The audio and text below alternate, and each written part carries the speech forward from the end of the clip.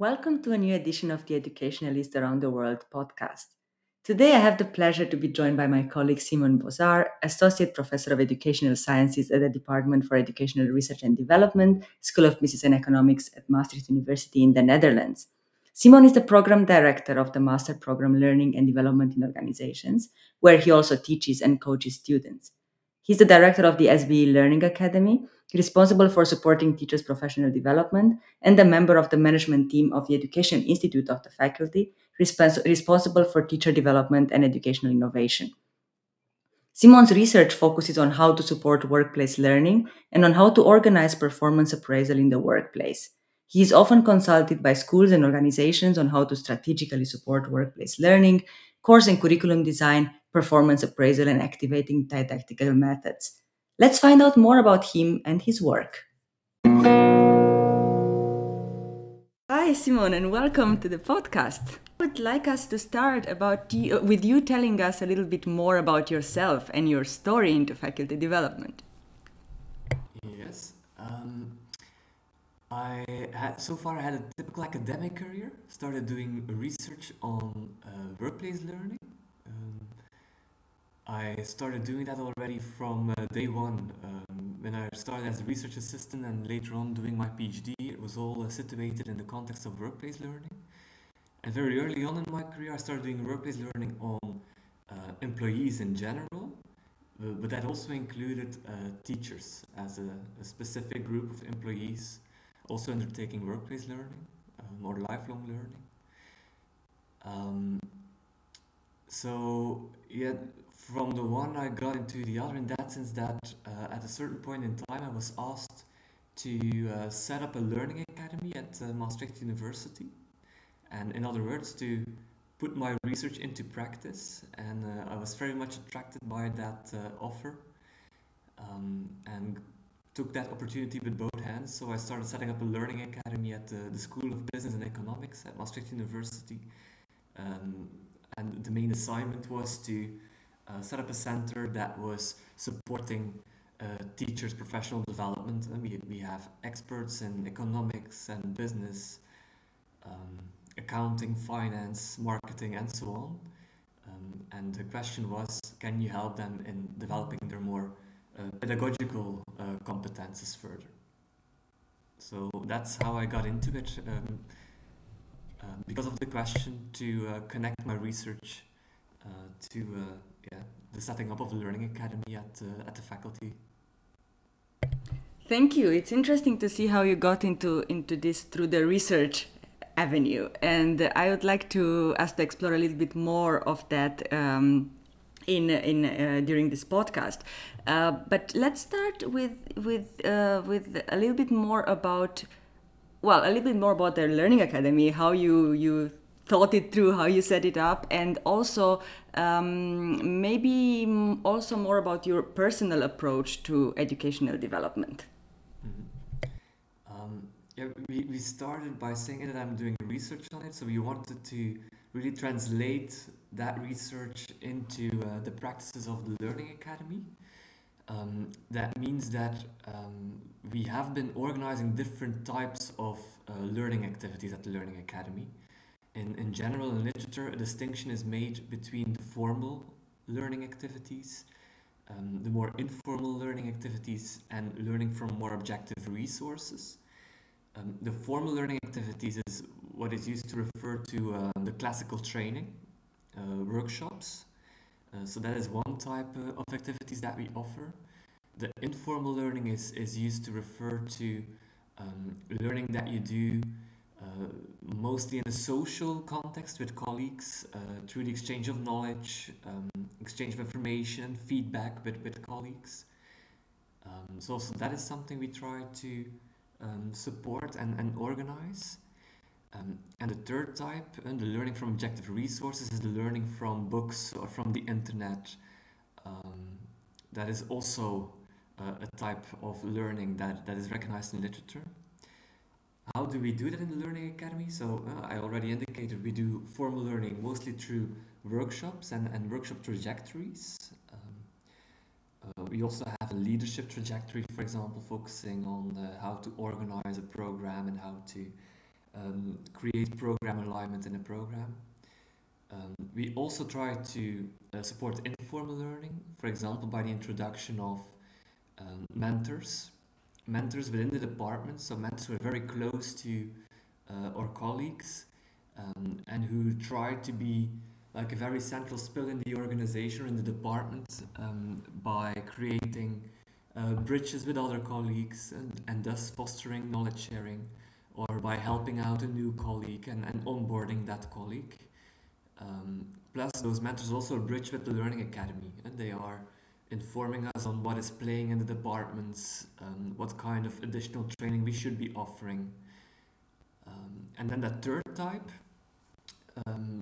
the resources, that is something we try to organize mostly through online learning platforms.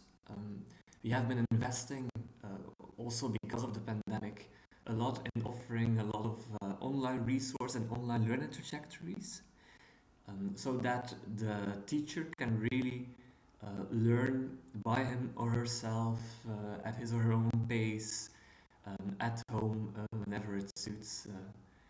So yeah, I think we try to have those three types of learning activities very much central in the Learning Academy. And then we try to also keep in mind that you have different profiles of teachers in an organization.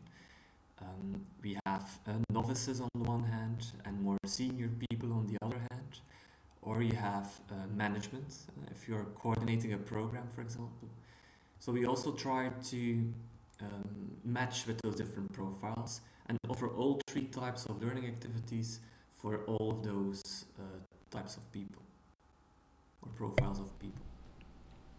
That sounds really comprehensive in terms of offer, and I mean, we have to disclose that we are colleagues and we are both working at the Learning Academy. But I think it's really interesting for our listeners, and that's why main reason I wanted to have you as a guest, to really present our approach, but also to also hear a little bit more about your personal approach in working with faculty. Also, how you perceive your role, how you what are some ways you are working with faculty, what you see challenging there, what you see where you find satisfaction in that, and so on. Yeah, good question. I think we take a very supportive role. What I find important as well is that you don't push anyone, you just try to support them in taking the next step as much as possible. That's also why we have a policy that says there is coaching on demand, for example. And if you have a question, you can reach us. I think having that open door policy, telling teaching staff that we are available, we are there, we have an offer, but not pushing them, just showing what is out there, what potential avenues are, or if they have a question, inspire them, and together with them reflect on what they could do and what next steps could be. I think taking that supportive role is very, very basic. It's only through helping them to reflect on what they are doing and what next steps are that they will really take the next step. So I think that's a bit our basic attitude, a supportive role, being a companion along the way, and hoping that they have the insights and that they are able to take the next steps. And they often have so much experience, and they know their own courses and their own context much better than we do.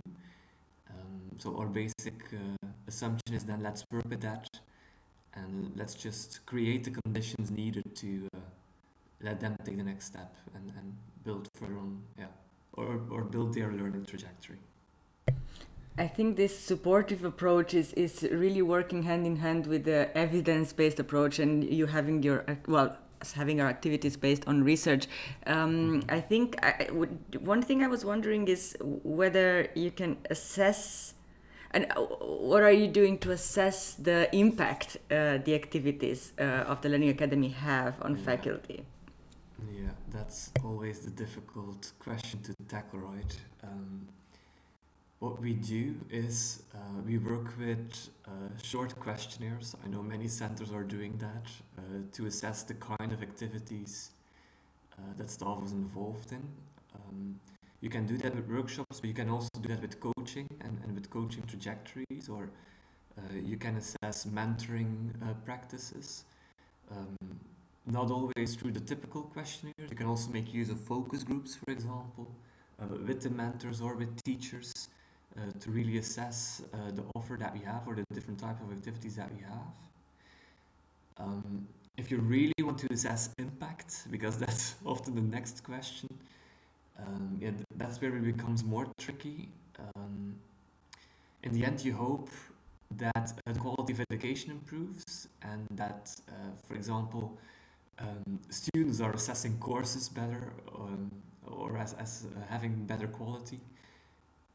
You hope that you're doing better in rankings, but so far that is not a relationship that we could prove or found. The effect is very indirect. Um, let's just hope that the very easy satisfaction level measurement that we have, um, that is saying a lot already on the long-term effects. Um, yeah, you cannot ignore that a lot of other variables are influencing quality of education in general.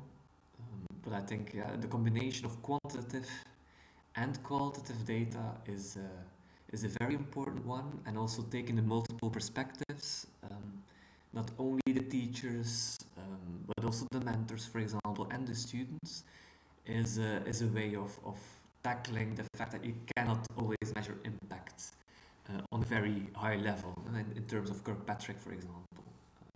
Yes, yes, I did ask you. I have to admit, I did ask you a tricky question with the measuring of impact, but I was just, yeah, I just wanted to put it out there because I think it's something all of us as educational developers, wherever we are based, are facing, and in our institutions, and because it has so many different ramifications and so many entry points where you could start, gathering data and analyzing data. And like you said, there are many factors that also influence it. And one of the factors that influenced it quite a lot in the past 2 years was the pandemic. And I was wondering whether you have some thoughts on how, or to share with us on how the pandemic influenced the work of the Learning Academy in terms of amount, but also maybe type of engagement with faculty. And what do you see as lessons for the future? Yeah, good question as well. I think many people will recognize that it was a very tough period for centers like ours. Yeah, we really had to shift our mind in a very short time frame. What we tried to do is we tried to focus much more on the online resources. Um, I think we combined the fact that we offered more online resources and provided more online resources with need analysis all the time. We were sending out a lot of questionnaires to teachers to really check what is paying now, what kind of problems are they having, how can we help them, to then adjust the online learning platforms that we created. Um, those were very limited at first, so we really elaborated on those online learning platforms. Um, on the one hand, it was about very basic things, just telling them about how to use Zoom, for example, or telling them about how to record a lecture. On the other hand, we try to go one step further by showing them which kind of tools they could be using online, for example, for having nice discussions with a student group. But yeah, at first, in the beginning, you saw that everybody was just going from face-to-face education to online education, just taking their classes online, and they were not adjusting too much. And then later on, teachers started recording more. They were working more with video lectures or short knowledge clips, using Zoom for in-depth discussions of what was studied at home already. So you really saw a switch in how teachers approached it, and I think that's also how we evolved as a learning academy together with the teachers, focusing on the basic stuff first, to then take that extra step to really turn it into a nice, yeah, hybrid setting, and how to organize teaching there. Um, yeah, I think what we learned from it is to, yeah, evolve with the teachers, to do a sufficient need analysis, to make sure that there's sufficient online offer as well, and to make sure that there is always, yeah, support close by. Invest in the coaching next to it. Make sure that they can find you, that there are people in the department they can talk to. For example, especially when it comes to organizing online assessments, teachers were struggling a lot. And that's where the coaching really came in. They really needed somebody to talk to, somebody from the Learning Academy or a mentor in the department to together see, okay, how can I transform my normally on-site traditional exam into an online exam, or a take-home exam, an alternative form of assessment, and that's where coaching came in a lot. Very interesting to see how people what people approached you with, and what and how their sort of attitude towards teaching developed. I was wondering if you saw, probably you did see a little bit at least a more engagement with teaching because they were forced to during the pandemic. Do you think that will continue, or it's likely to continue in the future? What's your personal opinion on that? There was a big evolution taking place already at Maastricht University, in that sense that we went to online, or from on-site education to online education all of a sudden. But then after a while, yeah, we went for the blended classroom, and in between we even had a flying tutor model, where, yeah, students were sitting in small groups, and then a tutor was flying in to respond to questions they were having. So I think, yeah, we went through a big evolution from on-site education to online education only, to flying tutor model, where students were working in small groups and having a tutor passing by, coaching them, reacting to questions, to then a more yeah, hybrid blended classroom setting, what we still have today.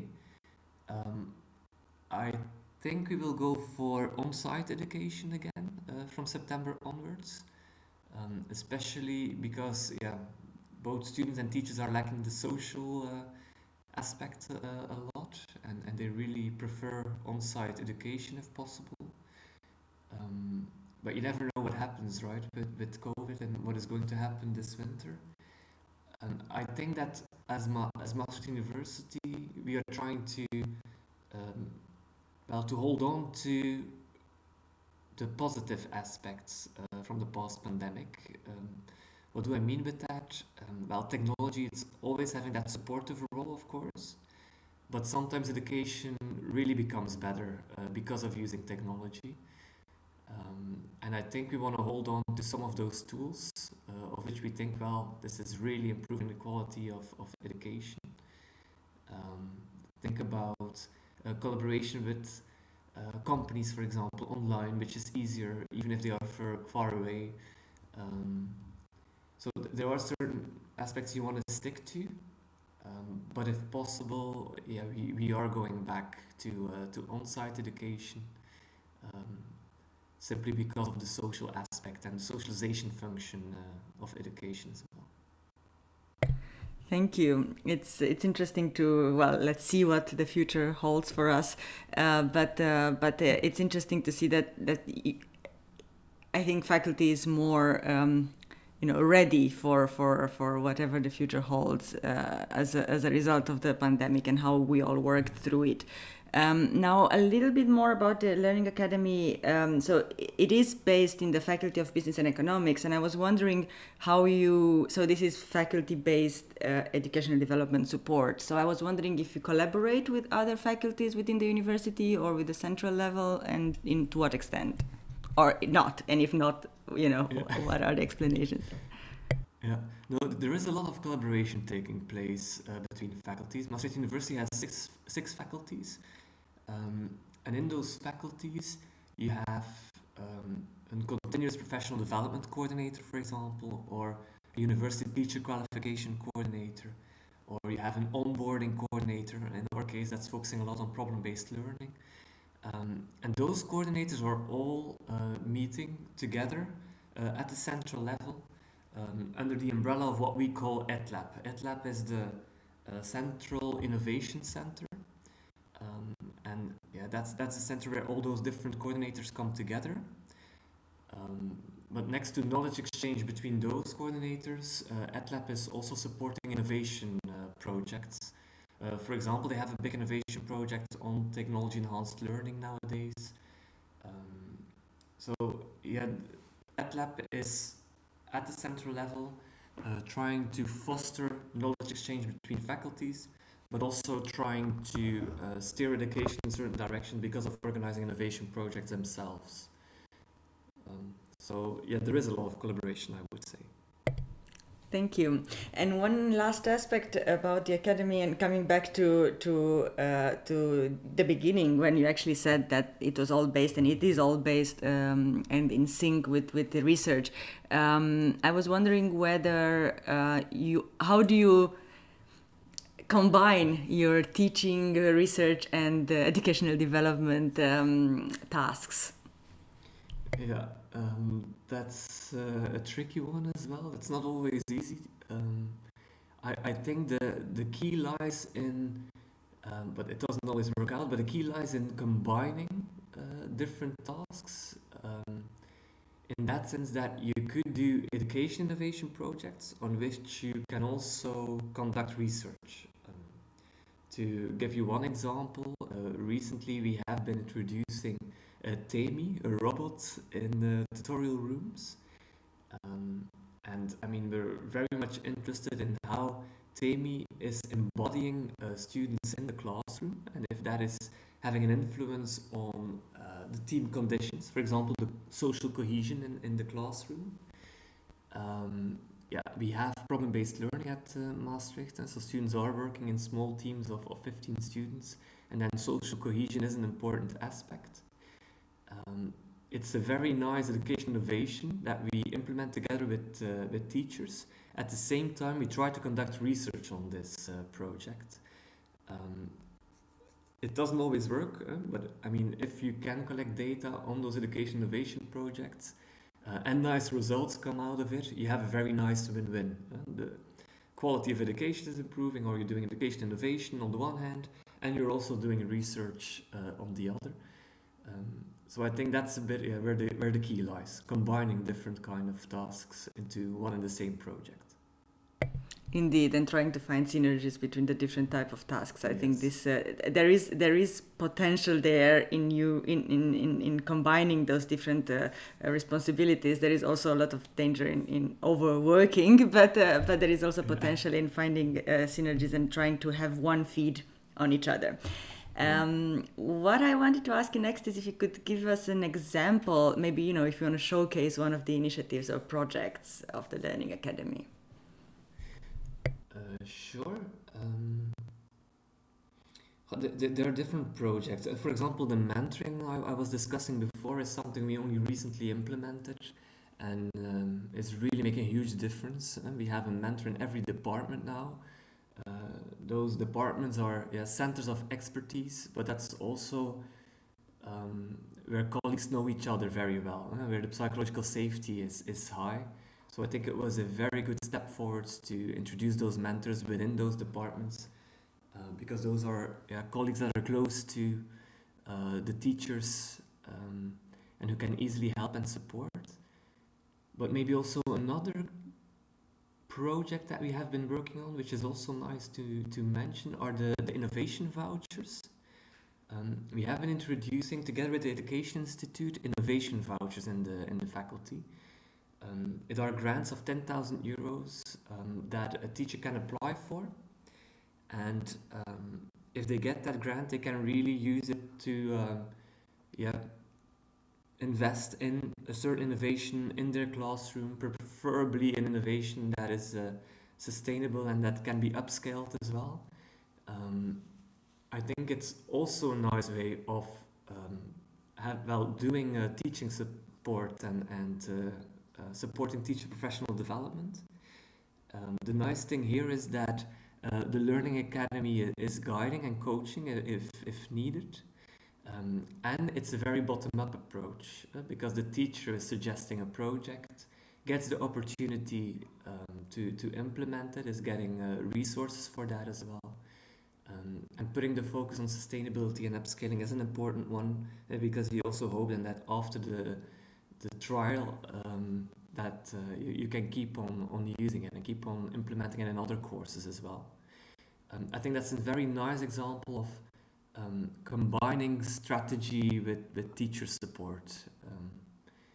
And yeah, it's a strategy that is really implemented into the strategy of the faculty, very close to what the Education Institute is doing. Yes, great that you also mentioned that, because I think it's important usually that the educational development work is aligned with the strategic vision of the institution or the faculty, and the example you gave is a good example for that. I was just wondering how competitive this is, and or how many people apply for these vouchers, if you have some, not exact numbers necessarily, but just to give a sense. Yeah, it's not that there was a big storm going on that everybody was willing to go for an innovation voucher, but there was certainly sufficient interest. I think in the past 2 years we have been granting approximately 10 vouchers. It's not a huge number, but imagine that all those 10 vouchers, or even only 5, lead to an innovation that can be upscaled and that is sustainable. At that point in time, you did a great job already, because that means in 2 years' time, you had 5 great projects that other teachers are willing to continue with as well. I don't think we need much more. Having that already is just a great result. To give you some examples, there are projects focusing on virtual reality and how we can use that for fostering presentation skills of students. Or there is another one on community building and how we can also online build community with the external world, with students, with alumni, with companies. Or there is one on supporting academic writing and using online tools for that. So there's a big variety of innovation vouchers, often working on very general things. And academic writing is something that is important in a lot of different programs. So I can imagine a lot of different programs are very much interested in also implementing it then if it's successful. So yeah, so far I'm very happy with how that is running, and I can really recommend it to every center. This sounds great. This sounds like a great initiative to sort of plant the seeds of future innovation, or at least thinking sustainably about teaching excellence in your faculty. Just one question related to that: because it sounds like a very rich pool, even though not a huge one, but it doesn't need to be huge, like you said. A rich pool of knowledge created there, and of experiments made. How are there chances for these people to share, to talk to each other, and broader with the faculty and the university? Yeah, good point. That's actually something we're working on right now. Just yesterday we had our education day. Every year we have an education day focusing on a certain theme. This year's education day was focusing on the innovation vouchers, and so we really created a platform there for all those innovation voucher fellows to present what they have been working on in the past half a year, 2 years. The audience were teachers of the faculty. We gathered there with 70 teachers, and they were asking questions, looking into the projects, assessing and reflecting on how can I use it in my courses. Do I want to use it in my course or not? But we could elaborate on that for sure. I think next to the education day, we could bring those innovation voucher fellows together more often, or we could give them the opportunity to set up workshops for teachers. But that is something that is on our agenda, but not put into practice yet. So it's certainly a good suggestion you're bringing up. Yes, indeed. I think the education day is already a good forum to have those things advertised and made known to the rest of the faculty, because often innovation happens in small pockets and they are not really visible to the majority of teaching staff. So I think that's a great step. Simon, I think to end with, I would like to ask you if you have a few tips, one or two tips for colleagues, for educational developers, on how to approach work in the next years, what is ahead of us, and maybe also how to mix research with practice. That last point is something I very much like in our center. The fact that we are having a learning academy that's research based, and the fact that we continue doing research on the education innovation projects we are actually implementing. I think that's a unique feature, and that is something we certainly want to continue. Next to that, I think that we should continue invest in technology and investigate how we can continue using technology to improve quality of education.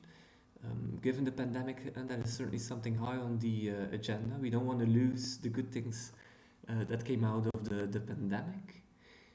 I think another important thing is that we are having that close link with the strategy and the vision of the faculty. I'm the coordinator of the academy, but I'm also a member of the management team of the Education Institute. And I think that strategic link is an important one, and that is certainly something to continue with as well. Give the innovation voucher example. Take that example. In that example is showing you that you can stay close to the strategy and the management team by, for example, making the management team also the jury of the innovation vouchers. It's really a two-way communication, and the board saying we like that voucher, we want to grant it, but they also are informed on the results then and how the project is taking further. Those are my three main takeaways, I think, for now. I think next to the sorry. Yeah.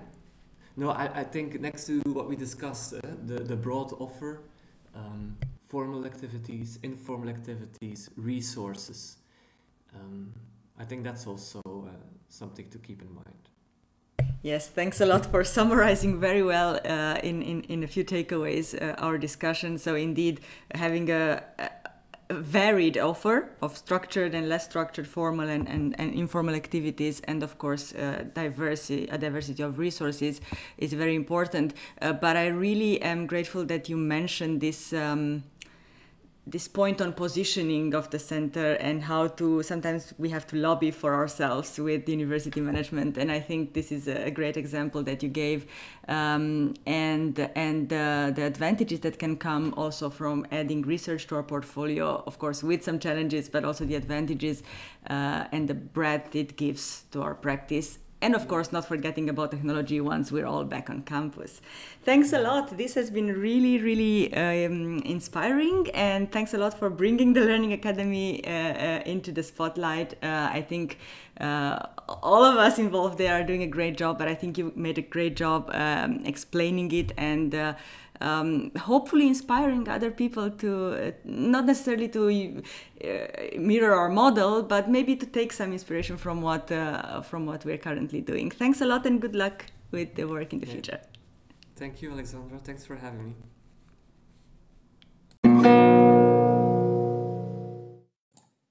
Thank you for listening. This podcast is part of the Around the World series on faculty development. You can find more stories on educationalist.eu. Watch this space in the coming months for more inspiration on professional development approaches in higher education from around the globe.